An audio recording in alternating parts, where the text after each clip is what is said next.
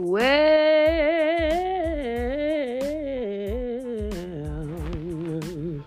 yo, I don't care.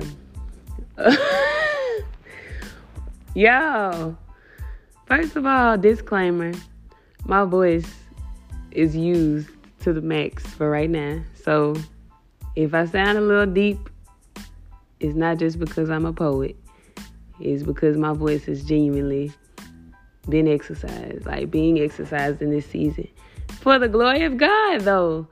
So, yeah, I know that, anyway, that's the least of the issue here. I have so much on my heart to share today.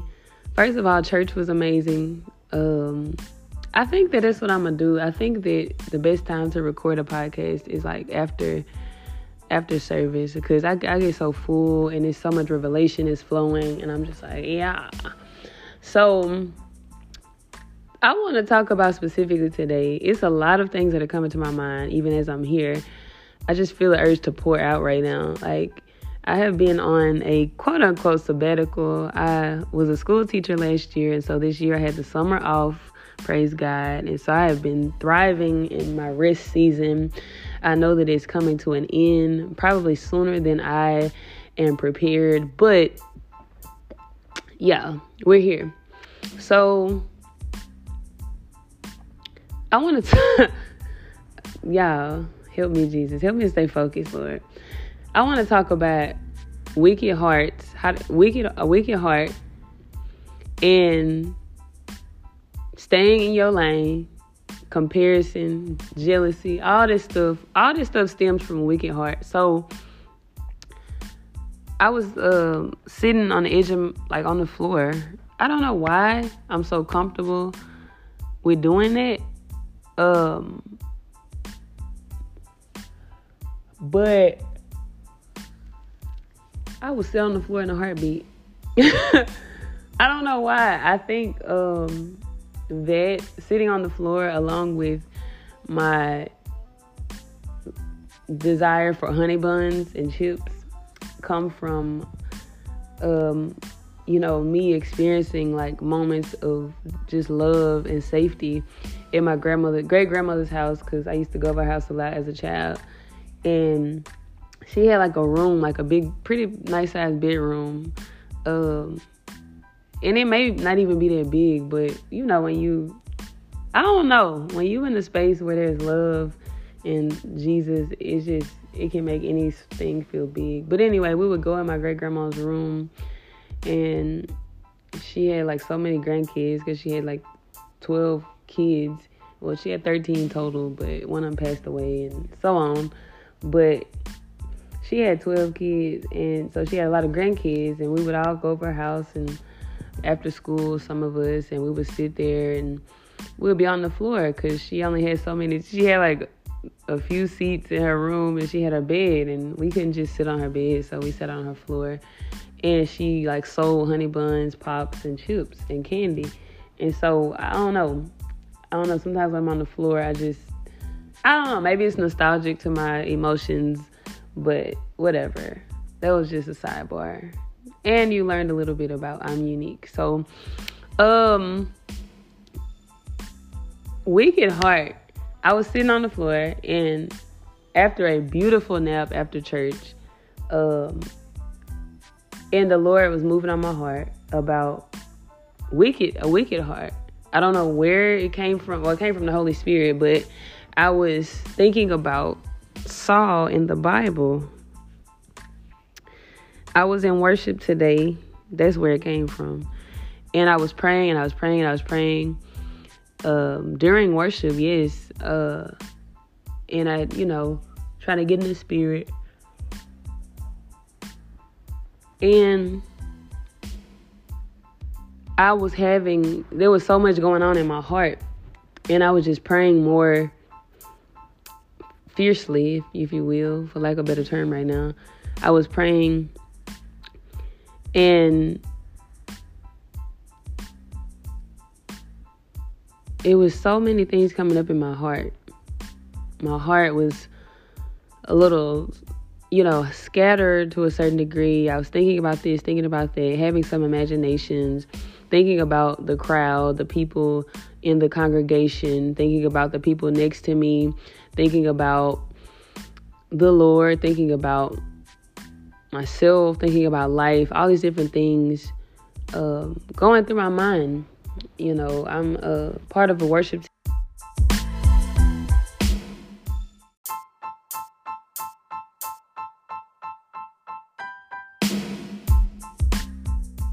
Yeah, I'm a part of a worship team at a powerful church.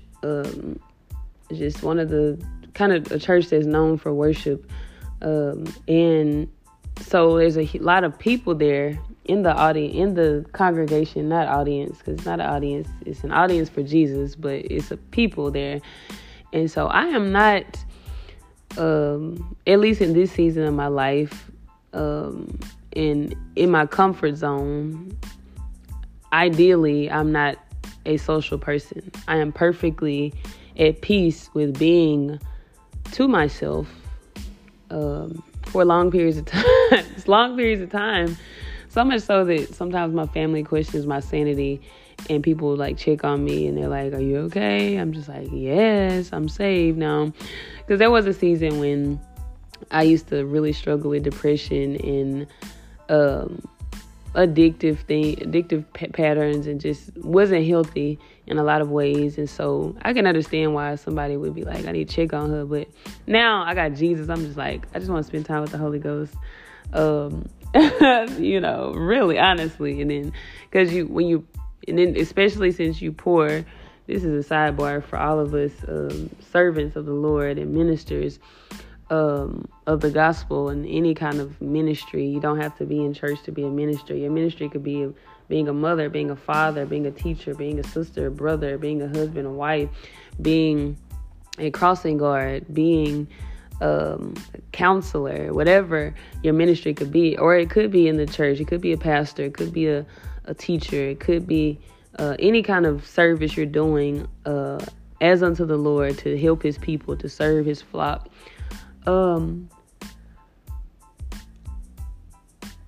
When you're doing that, you have to be intentional about receiving just as much as you pour out. It's gratifying when you have a servant's heart to be doing a bunch of stuff for people. And to go deeper, you could have some underlying people-pleasing tendencies. But nonetheless, I'll glory to God, not going down that street. But you have to be intentional about refueling yourself and replenishing yourself spiritually, emotionally. Though we love Jesus and it's just an honor to serve him in the first place. Thank you, Lord. Hallelujah. Thank you, Jesus. Y'all, if I start quickening, and just bear with me. Lord. And so you have to be intentional about pouring back into yourself, because if you don't, you give your all, say you are a mother, you're doing all these things, you're doing all this for your children, you're working hard, or your parents, whatever, father, and you're working hard and you're providing for them, you're making sure they have a good life and education and fun and laughter and joy and all this stuff. You're making sure that your children have this, and they're not telling you thank you. Maybe they're not like, "Oh my gosh, thank you so much, I just love your service." When you're serving, you're not doing it to receive payment from somebody.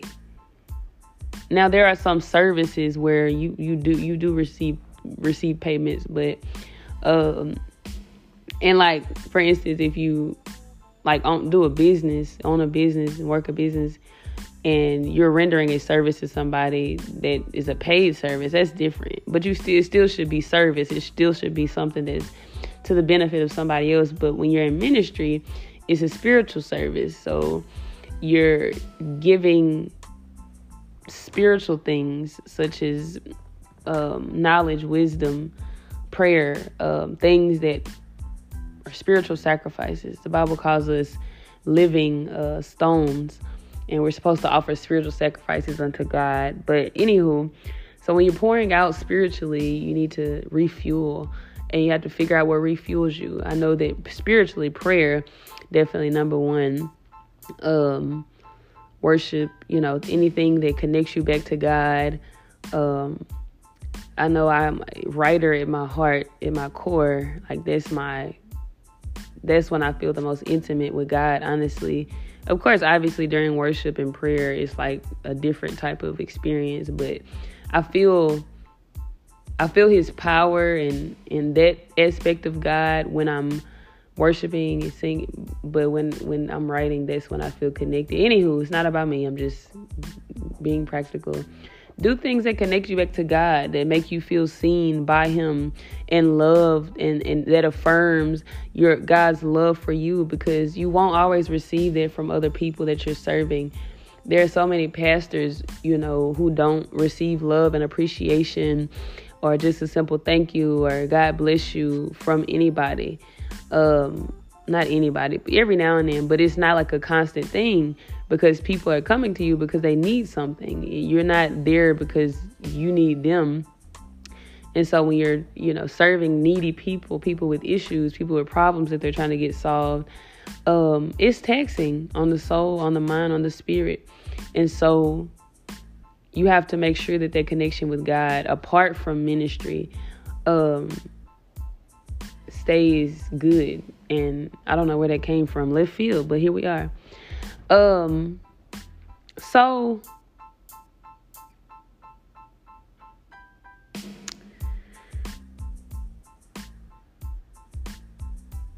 glory to God. Wicked heart. Oh God. In worship today, and things start coming up in my mind, in my heart, and I'm just like, ooh, I need to cast that down. Ooh, I don't want to think about that.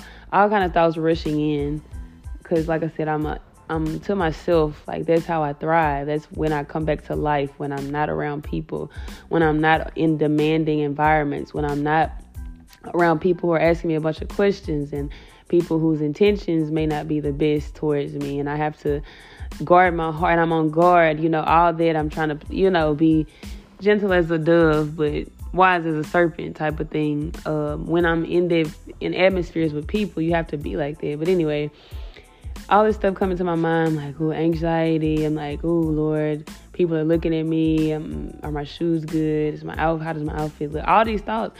And I just started praying, and I'm like, ooh. It dawned on me, like, after worship, when I got home, after I took a nap, I woke up, and one of the first things that came into my mind was Saul. And King Saul was a king in Israel, in the book of Chronicles. One of the books of Chronicles. First Chronicles. He's a king of Israel. So he's king over God's people. And kings are the people who have the money, the power, the influence. They determine what happens in a nation. So that's a lot of power to make choices, to determine the course of people's lives, etc. And so the King Saul was, thank you, Jesus. King Saul, glory to God. He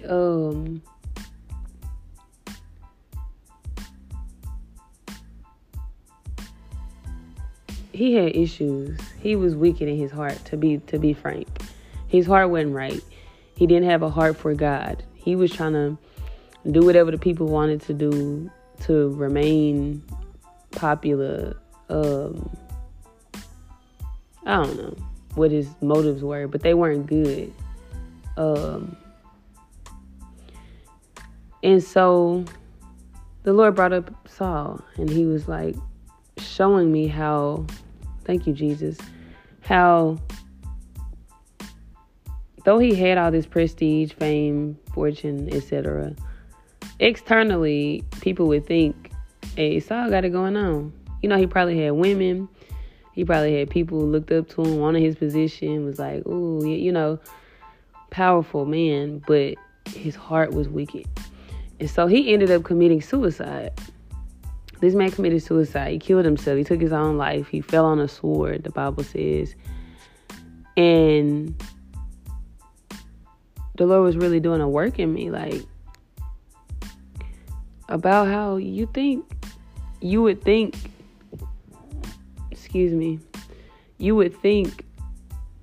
that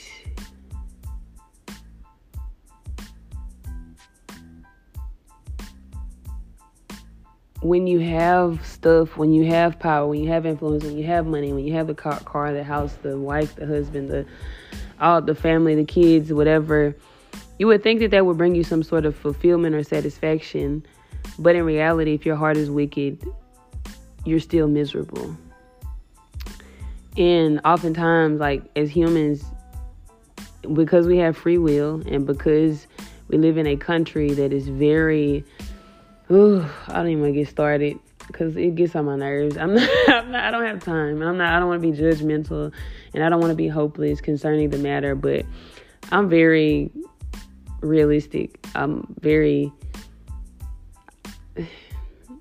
just like keeping it G. Amen. Praise God for the name of the podcast. The Lord knew. But like we want things. We want what we want. We want our way. In the simplest things. If I go to the store and they don't have the brand of paper towels that I prefer, then I'm probably going to be upset. I want to get an attitude. If I go to Walmart and the lines are too long, I'm probably going to get an attitude.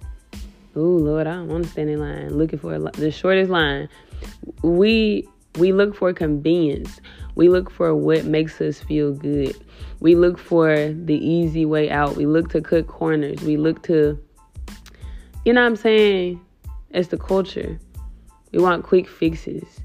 I want my peace right now. I don't want to deal with this. I don't want to go to therapy and counseling and seek the Lord. And I don't want to go through this valley. I don't want to deal with this issue in my heart. I would just rather smoke a blunt and go sit down somewhere and go to a whole different dimension and then, take a nap.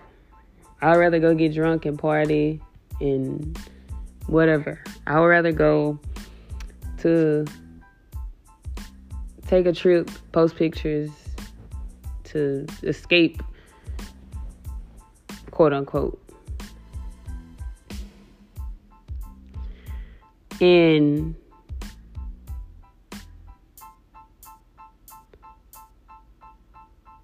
no matter what you do to try to escape what's in your heart, if your heart is wicked, that is, you'll always be miserable because your heart follows. That's the main thing. Your heart follows you wherever you go. I literally was pleading in my spirit with God today, Lord, do not let me have, created me a clean heart for real. I don't want to live in this condition. I don't want to keep living my life, blaming my issues on, well, I didn't have this and I don't have that. And this is why I don't, and it's really my heart. Lord, don't let me live like that. In quote unquote self-deception. Because I need a change in my heart. And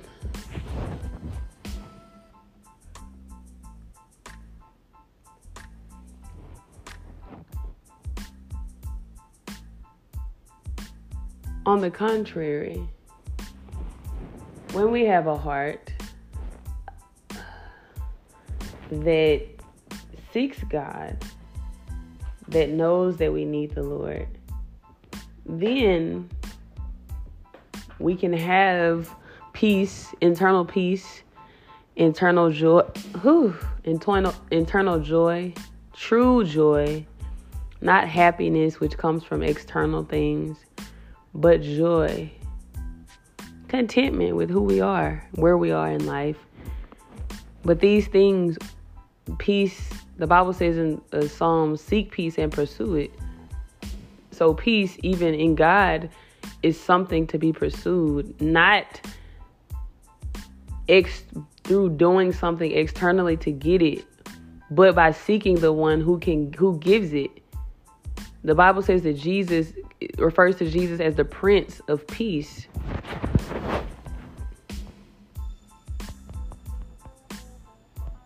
A prince. Let's define prince, because I'm learning about the kingdom and how these different things work. It says the prince is a close male relative of a monarch, especially a son's son. So it's a male royal ruler of a small state. Prince of Peace. Prince.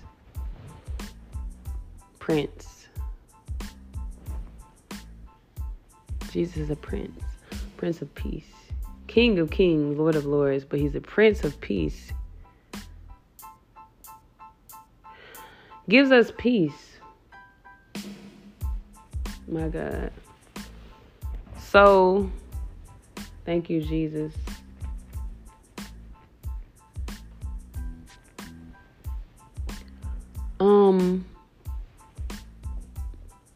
If we're not seeking God, we will start to lack spiritually.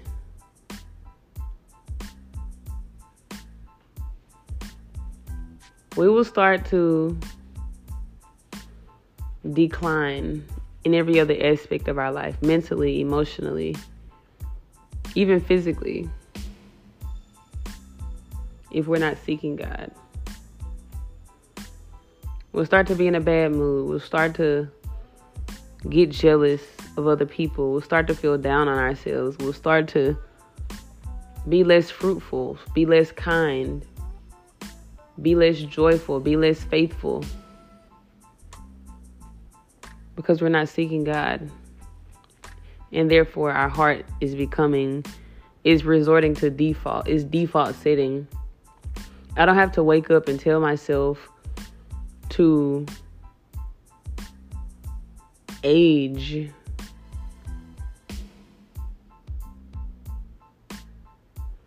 I'm going to do that by default, like whether I want to or not.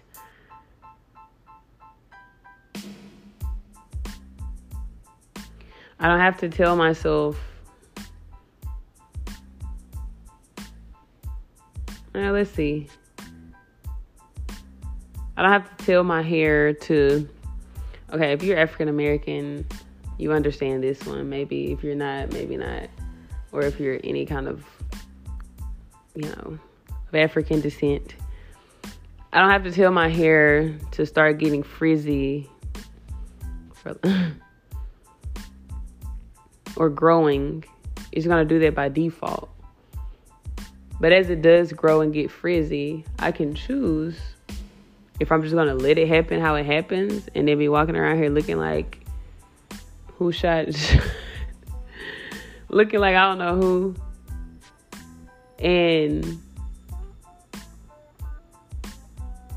Or I can choose to maintain it and to seek out help to get my hair done. Thank you, Jesus.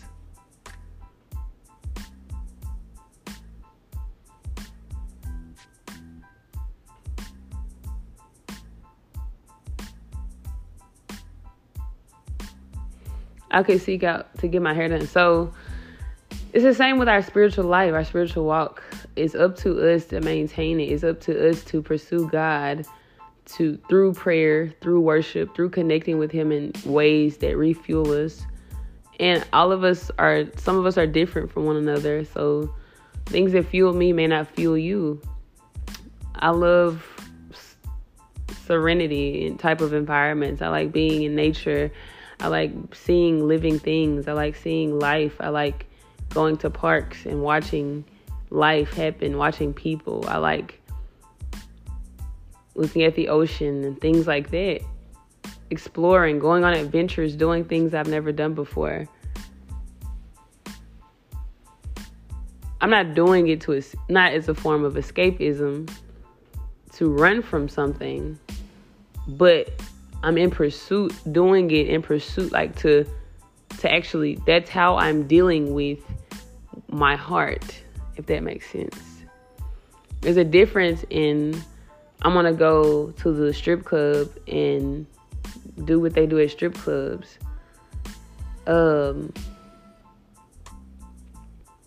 Because I don't want to deal with the issues in my heart or with my spouse. So I'm just, forget it. I'm going to walk out. I don't feel like dealing with it. I'm going to go and deal with it this way. There's a difference in doing that and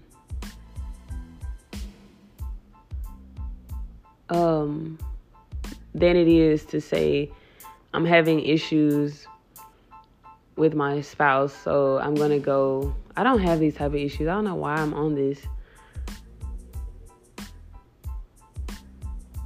But I have issues with myself, so I'm going to go and take a walk for a while, talk to the Lord, allow him to deal with my heart. Then I'm going to come back and deal with the issue from a more godly heart posture. Like, I'm not running away from the problem. I'm actually trying to solve it. But I know that in this condition that I'm in right now, the problem can't be fixed. The problem can't be solved. So I need to go and resolve what's in my heart so that that's what I mean, not escaping. So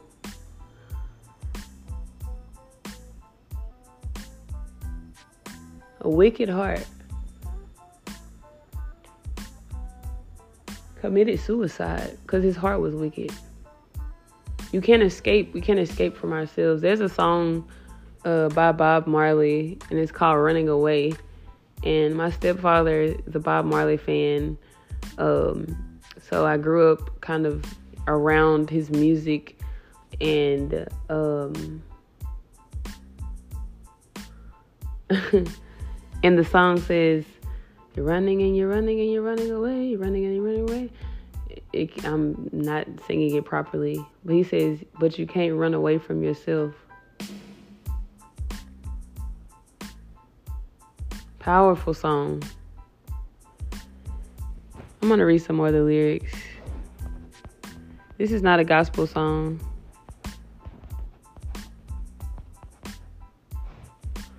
This is not a gospel song. It's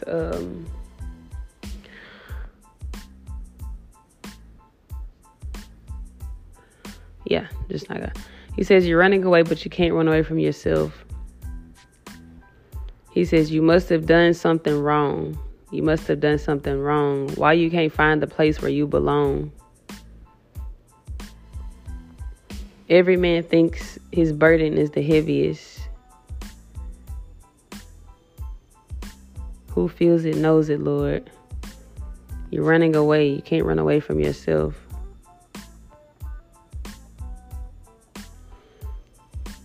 I love this part. He says, I got to protect my life, and I don't want to live with no strife.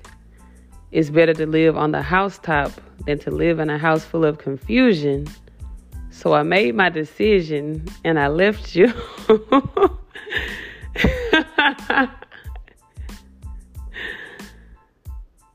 Oh, God. I really don't have the time. I guess I do. I'm just not going to make it right now. I got to protect my life, and I don't want to live with no strife. He said it's better to live on a housetop than to live in a house full of confusion. Oh, God. And that's biblical. The Bible says in the book of Proverbs, he said it's better to eat a bowl of vegetables in quietness than to have, hold on.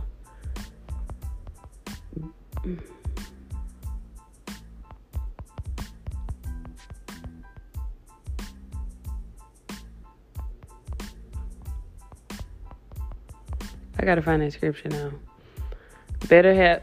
Proverbs, better to have a dish of vegetables. This is not the one I'm looking for. One of them. Better to have a small Better to have a small serving of vegetables with love than a fattened calf with hatred.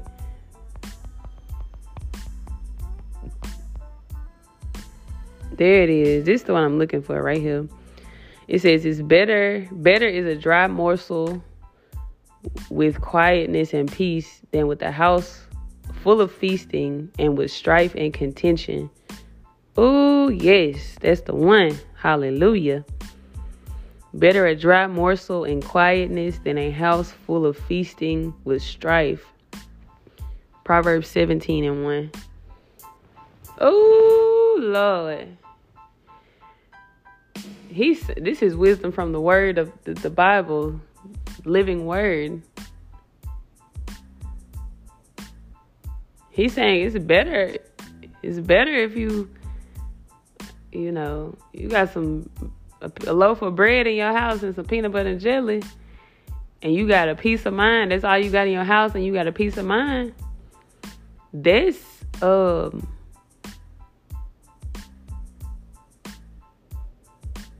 that's better to have than a bunch of food on the table, all the snacks, all the steak and lobster and shrimp and strife, and you got strife and contention.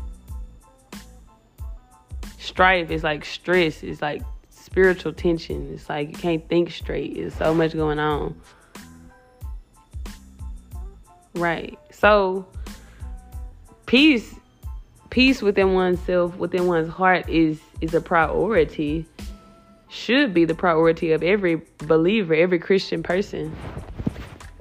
Is it? No.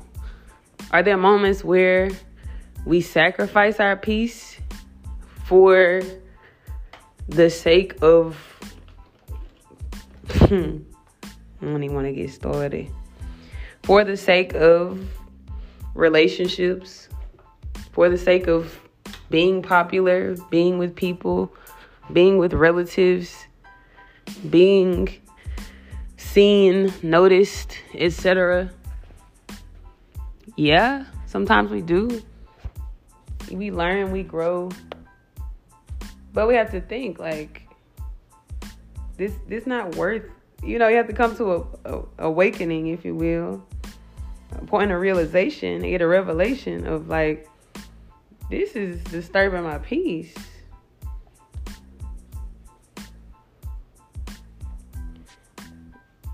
When you're rooted in God, when you are filled, living through the Holy Spirit, by the power of the Holy Spirit, your peace is now rooted in God. So I'm not talking about like people who be out here talking about my peace and they not living for God. If it's bad for my peace, then I can't. Okay, you out here smoking weed. I'm sorry. That's not nice. But I've been there before, so I can preach to this. But if you out here smoking weed and getting drunk, you don't have peace to begin with. So it don't matter what people doing around you. You know what I'm saying? That's what I mean with it. So I'm like, what do you mean? What do you, Lord?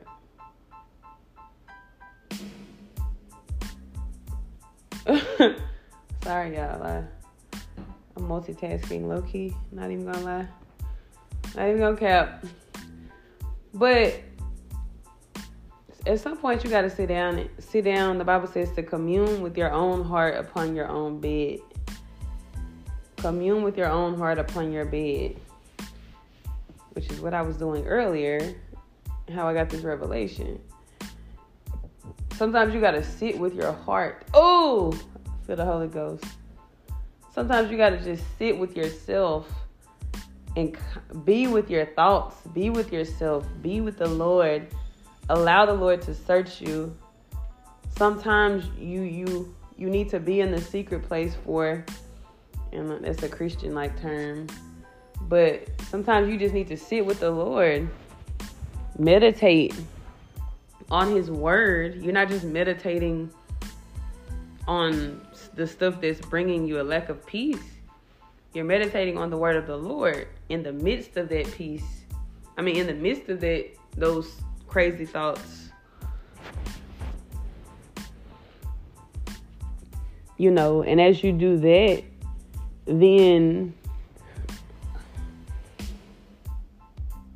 your peace can be revived. Your peace can be restored. Thank you, Jesus. God is so good. But yeah, sometimes you gotta commune with your own heart. Sometimes you gotta sit there and say, hey, I'm not feeling good about this. I don't feel good about saying yes to this. I don't feel good about moving forward with this decision. Not because, it's blatantly, I blatantly see what's wrong, but because something ain't settled within me about this. Something is off. I don't know if you ever been around somebody and or been in an environment and then you start to feel kind of stirred or shaken up. And you're just like, I gotta move around. Nothing necessarily happening. I remember one time I was at a party and we were doing what people do at parties. Probably smoking, drinking, about to drink if we wouldn't already. And I just felt weird. I started feeling real weird. And so I went outside and I was like, I'll be back. I went outside and as I was walking out to my car, the police walked up to the door of the party. I said, Lord. Oh, you gotta listen to the Holy Spirit. I wasn't even saved then, but I probably was marked. Thank you, Jesus, for your grace. Ooh. Your goodness is running after me. Your goodness is running after, it's running. For real, though. So, sometimes you have to draw away, just pull away from stuff, pull away from people, pull away from environments, and sit with your own heart. And it's hard for some of us to do that because, for one, maybe we grew up in codependent environments where we just depend on other people for happiness, for joy, for a sense of identity, or maybe, I don't know what the case may be, but, whatever it is, some people can't be alone. And whether you're an extrovert or introvert or not, you should be able to have a moment where you're to yourself, by yourself, and you still have peace. But if you're sitting with yourself, thank you, Jesus, and for whatever reason, you're like, I just can't, something is off with me. I just gotta go, I gotta go to the park. Not to the park, but I gotta go get me something to drink. I gotta go call this person. It's like you're trying to escape the reality that's going on within you. That is misery. Some people say I'm crazy for the way I live. I don't really care, but it's the reality. When you live like Jesus, stuff that people say about Jesus is going to happen to you. He said, servant is not greater than his master. So I'm a servant of Jesus and he's my master. So whatever happened to him, he has equipped my mind to be prepared to handle it. It'd still be hard to handle, but either way, I'm here I'm not going to be blind to what's happening. Thank you, Jesus. So Jesus the Bible says, often go away to a solitary place to pray. He would go and pray all night sometimes, until the morning, until the sun came up. Go and be away with his disciples. And his disciples was his people. They did everything together during the night. They went and ate together. They went to parties together. They hung out. went to people's weddings. They saw Jesus do all this stuff. They knew how gifted Jesus was. They knew how powerful he was. But when it came down to it, there were moments where even the ones who was close with him, who saw him when he was at his lowest, when he was about to break, when he did break, and he was like, Lord, I don't want to do this, but I got to because it's what you told me to do. Or what you sent me here to do. You feel me? Like, so when that happens, he like, all right, whatever, man. Y'all say y'all down for me, but it's really only one who down for me. Like, I love y'all. I'm going to serve y'all. I'm going to do what he called me here to do. You know what I'm saying? I'm going to teach y'all the way. But I know where my source comes. I know where my strength comes from. I know who my source is. I know where to draw from. I can't draw certain things from you. I can't draw certain things from this person, that person. I don't draw anything from crowds. If anything, they come and draw from me. Not from me, but from the God in me, from the source, from Jesus. From the Father. The Father is the source. Every good thing comes from him. Every good and perfect gift comes from him, the Bible says.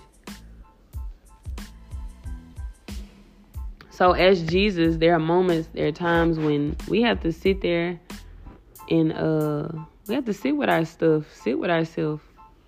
It's hard, especially when, you got to look at what you did and look at the mistakes you've made and maybe make peace with some things from the past, or dang, I was out of character. I got to go apologize, or I wouldn't live in, work in progress, pray. It's hard to take a look in the mirror sometimes. But when you have Christ, the blood of Jesus can forgive you, purify you, wash you of that sin, so that you no longer have to wear it. Like, that's not my identity. I don't have to sit here and, dang, I made a mistake, and that's who I am the rest of my life. No. I made a mistake. I repent, change my mind. I go apologize, whatever. Make peace with. Bible says to, if possible, make peace with all men as much as you have it in your power to do so. Like,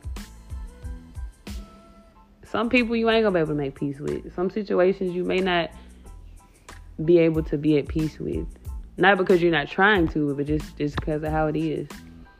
I had a relationship that I was trying to, I did end, and I was like, I don't want this anymore. I don't want to do this. Can I be real? Living in fornication, and I saw a post the other day. It was talking about like how sex isn't just casual; it's contracts. When you have sex with somebody, you're signing in the spirit. You're signing a contract, a spiritual contract with this person's soul. Soul ties. Don't have time for that. But I was like, the Lord was saving me, and I didn't know from what.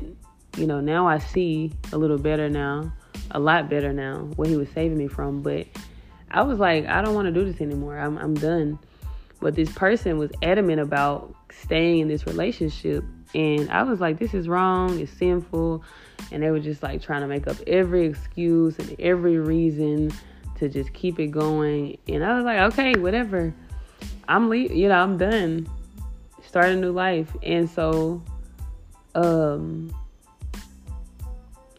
after that, I was just like, if he not at peace with it, that's just his business. I can't try to make everybody happy, so I just have to move on. Sometimes you have to move on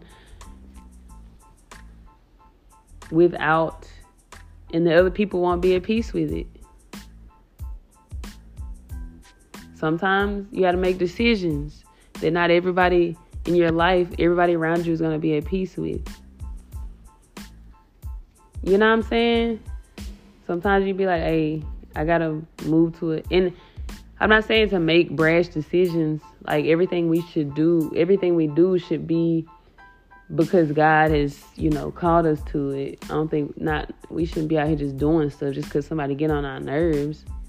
Sometimes God will call you to situations that do get on your nerves, to purify you and refine you, and you can't just escape and get away from it, But there are times when you are in a situation that is literally toxic and unhealthy, and God is calling you out of that. And you have to say, hey, I got to do what I got to do because my peace is disturbed. Chastisement of my peace. You're chastising my peace. And the people in the environment might be, what's wrong? We still having fun. I thought we was good. But now, no. I got to move. I can't keep living like that. You know what I'm saying? Anyway, I'm all in my soapbox here. So you got to commune with your own heart. And when the Lord moves on your heart and you have peace with God about something, you move forward with it. You just got to move on it.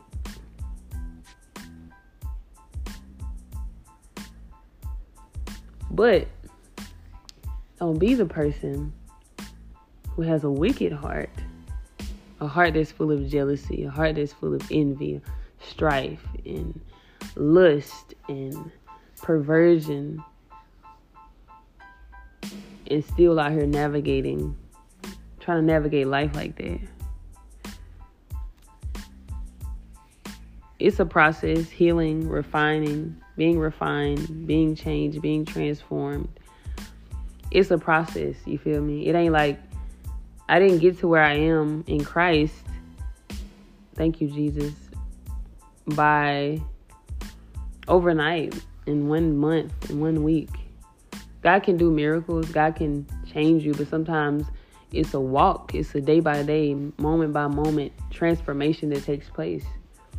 And all those collective moments and weeks and days and hours add up. And you'll begin to see a larger picture of transformation in your life. But, some stuff you got to walk through.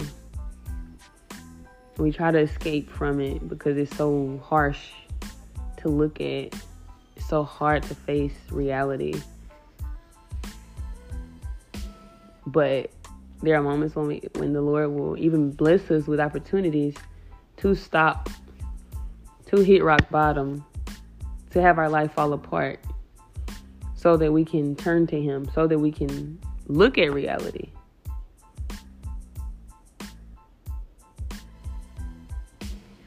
I was having a season where I was being broken by the Lord, and I had a relative when I was going through my breaking. I was just starting to trying to get my life back together. I had a lot of, just issues that I need to deal with, to say the least. And so I started breaking, and I started crying, and started actually not being high and drunk. And so the actual depression under that drunkenness started to come up, and all the stuff, the reasons I was trying to get drunk started to come to the surface. And I just looked like a train wreck to anybody from the outside looking in. Maybe not physically. I'm not ugly by the grace of God, but emotionally, it was just that stuff, it started coming to the surface, and it got real ugly. And so a relative of mine was just what's wrong? You should be happy. I want you to be happy, and you need to be happy. Why aren't you happy? I'm just because I'm not. That's not the truth. That's not the reality of where I am right now.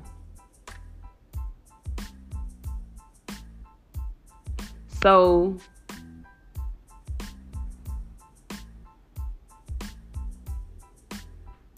in order for me to get real peace, joy, love, I have to face whatever is stealing that away from me. I have to be real and confront some things in me.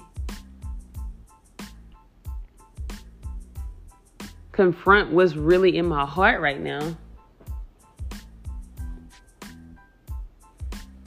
So I can really get help, get the help I need, get the cleansing I need, get the therapy I need, get the prayer I need. There's a quote I saw. It says, a problem half solved. Oh no, a problem will, God help me. It's like a problem well written is a problem half solved or something like that. A problem well stated is a problem half solved. I don't remember what book I read that in, but it was a good book. I got a lot of quotes out of it.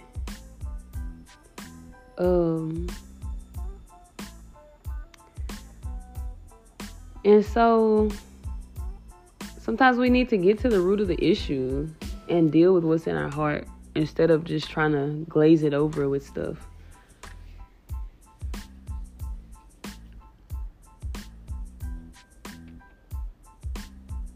You feel me? Like,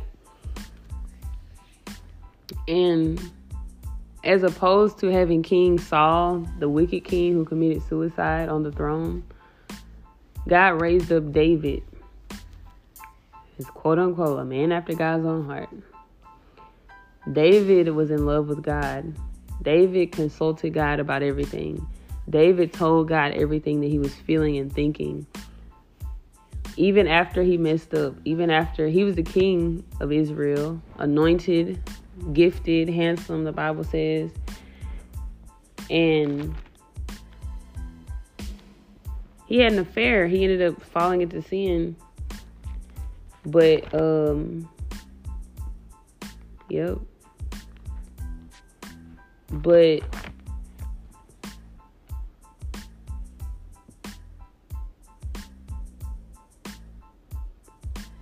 he went back to God.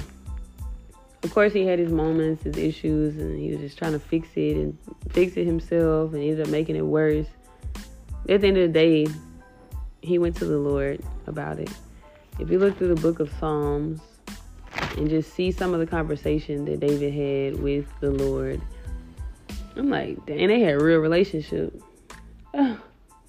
He talked to God about his enemies, about what was in his heart, about when he was feeling depressed. He was emotionally attached to God. It doesn't mean that he was perfect, that he never had moments, that he never cried, that he never was mad. It's just that he didn't have to pretend to not be those things to be close to God. He was like, man, let me see. He said, my loins are filled with a loathsome disease. There is no soundness in my flesh. I am feeble and sore broke. I have roared by reason of disquietness of my heart. Disquietness of my heart. Broken. My groaning is not hid from you. My heart pants. My strength fails me. As for the light of my eyes, it's also gone out from me. Godly. This dude broken. He broken. He got issues, but he's talking to God about them.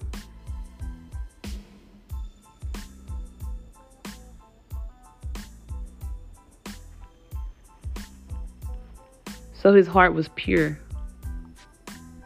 Some people hear the word pure and they think, oh, they never make mistakes. They never had,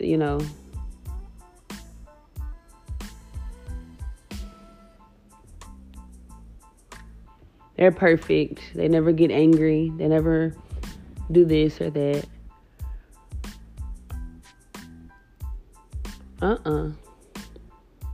Purity, as I learned from a sermon I was watching, I think it was pretty sure it was Bishop T.D. Jakes. He said, he talks about how purity is like the word pure, and is it Greek or Hebrew? It means catheter. It's like a catheter for the heart.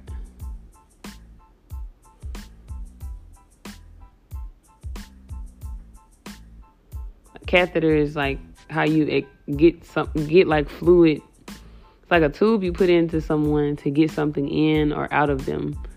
It's like an open pathway. Open. So God had an open pathway.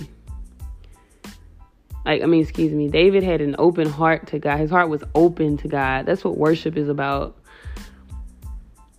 It's not about singing. It's about really opening our hearts to God. It's about having those moments up, not on the stage, not just at church, but all day, every day, where we're like, God, oh Lord, this is where I am right now.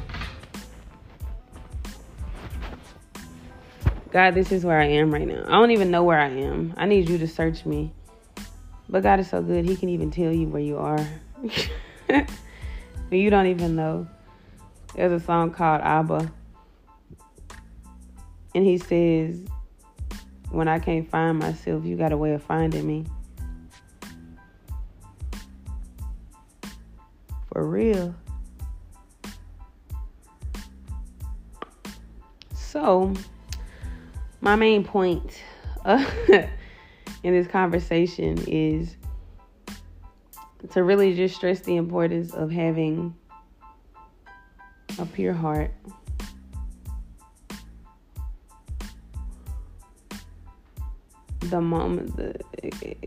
Have times where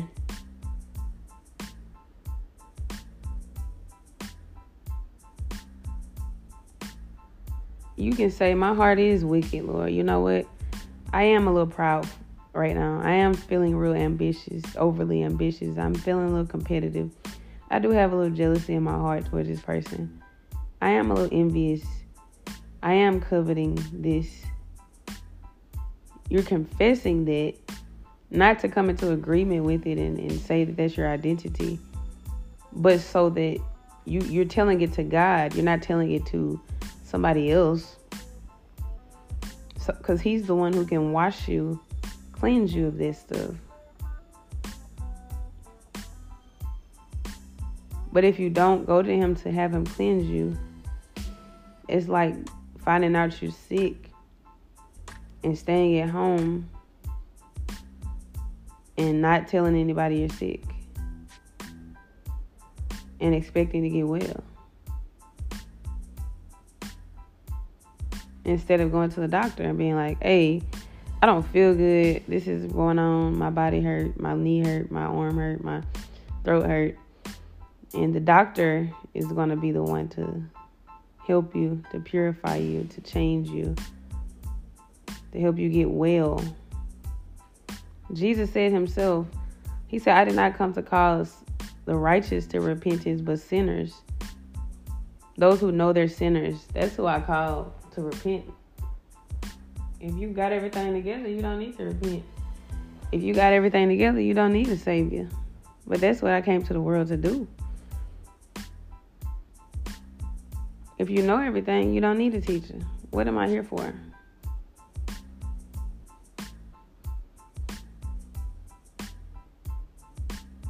You know? But we have to embrace it by acknowledging what's in our hearts, which is what Saul failed to do and therefore ended up committing suicide. And this could get real. Suicide is a thing in this world today.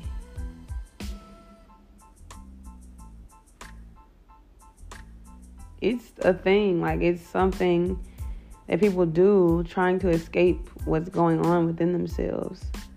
Maybe traumatic memories, maybe traumatic, just really painful feelings and thoughts plaguing them.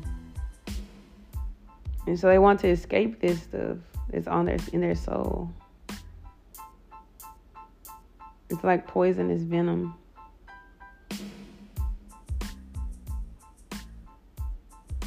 But if we don't have a way of escape, we'll just try to create our own way to get out of our misery.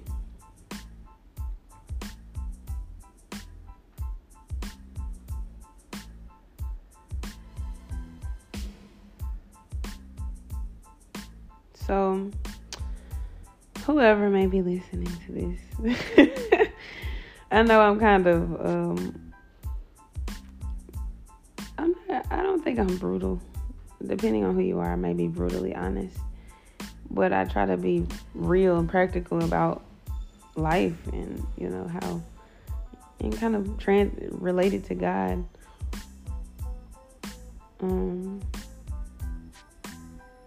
But yeah, whoever's listening, I really pray that this encouraged you. Just to know that God is there for you, like not just to judge you and correct you and discipline you all the time, but he wants that connection and intimacy with you. He wants to know. He already knows, but he wants you to open up about what's on your heart and in your mind, and what's going on with you, and how you're feeling. Like, he's concerned. He loves you.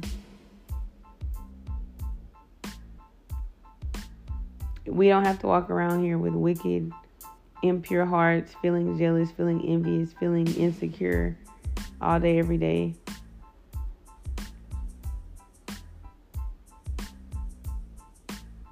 And feel helpless, because we have help. We have the Holy Spirit. We have the Lord. Very present help in times of trouble.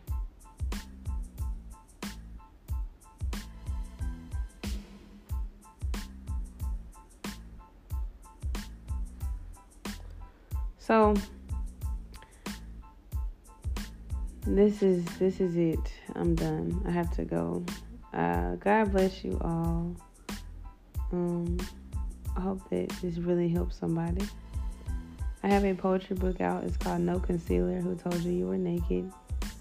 And it's practically poetry between the Lord and the Lord and me. Being very transparent, honest with him about how I'm feeling, what I'm thinking, where I am. Because he cares. He wants to know.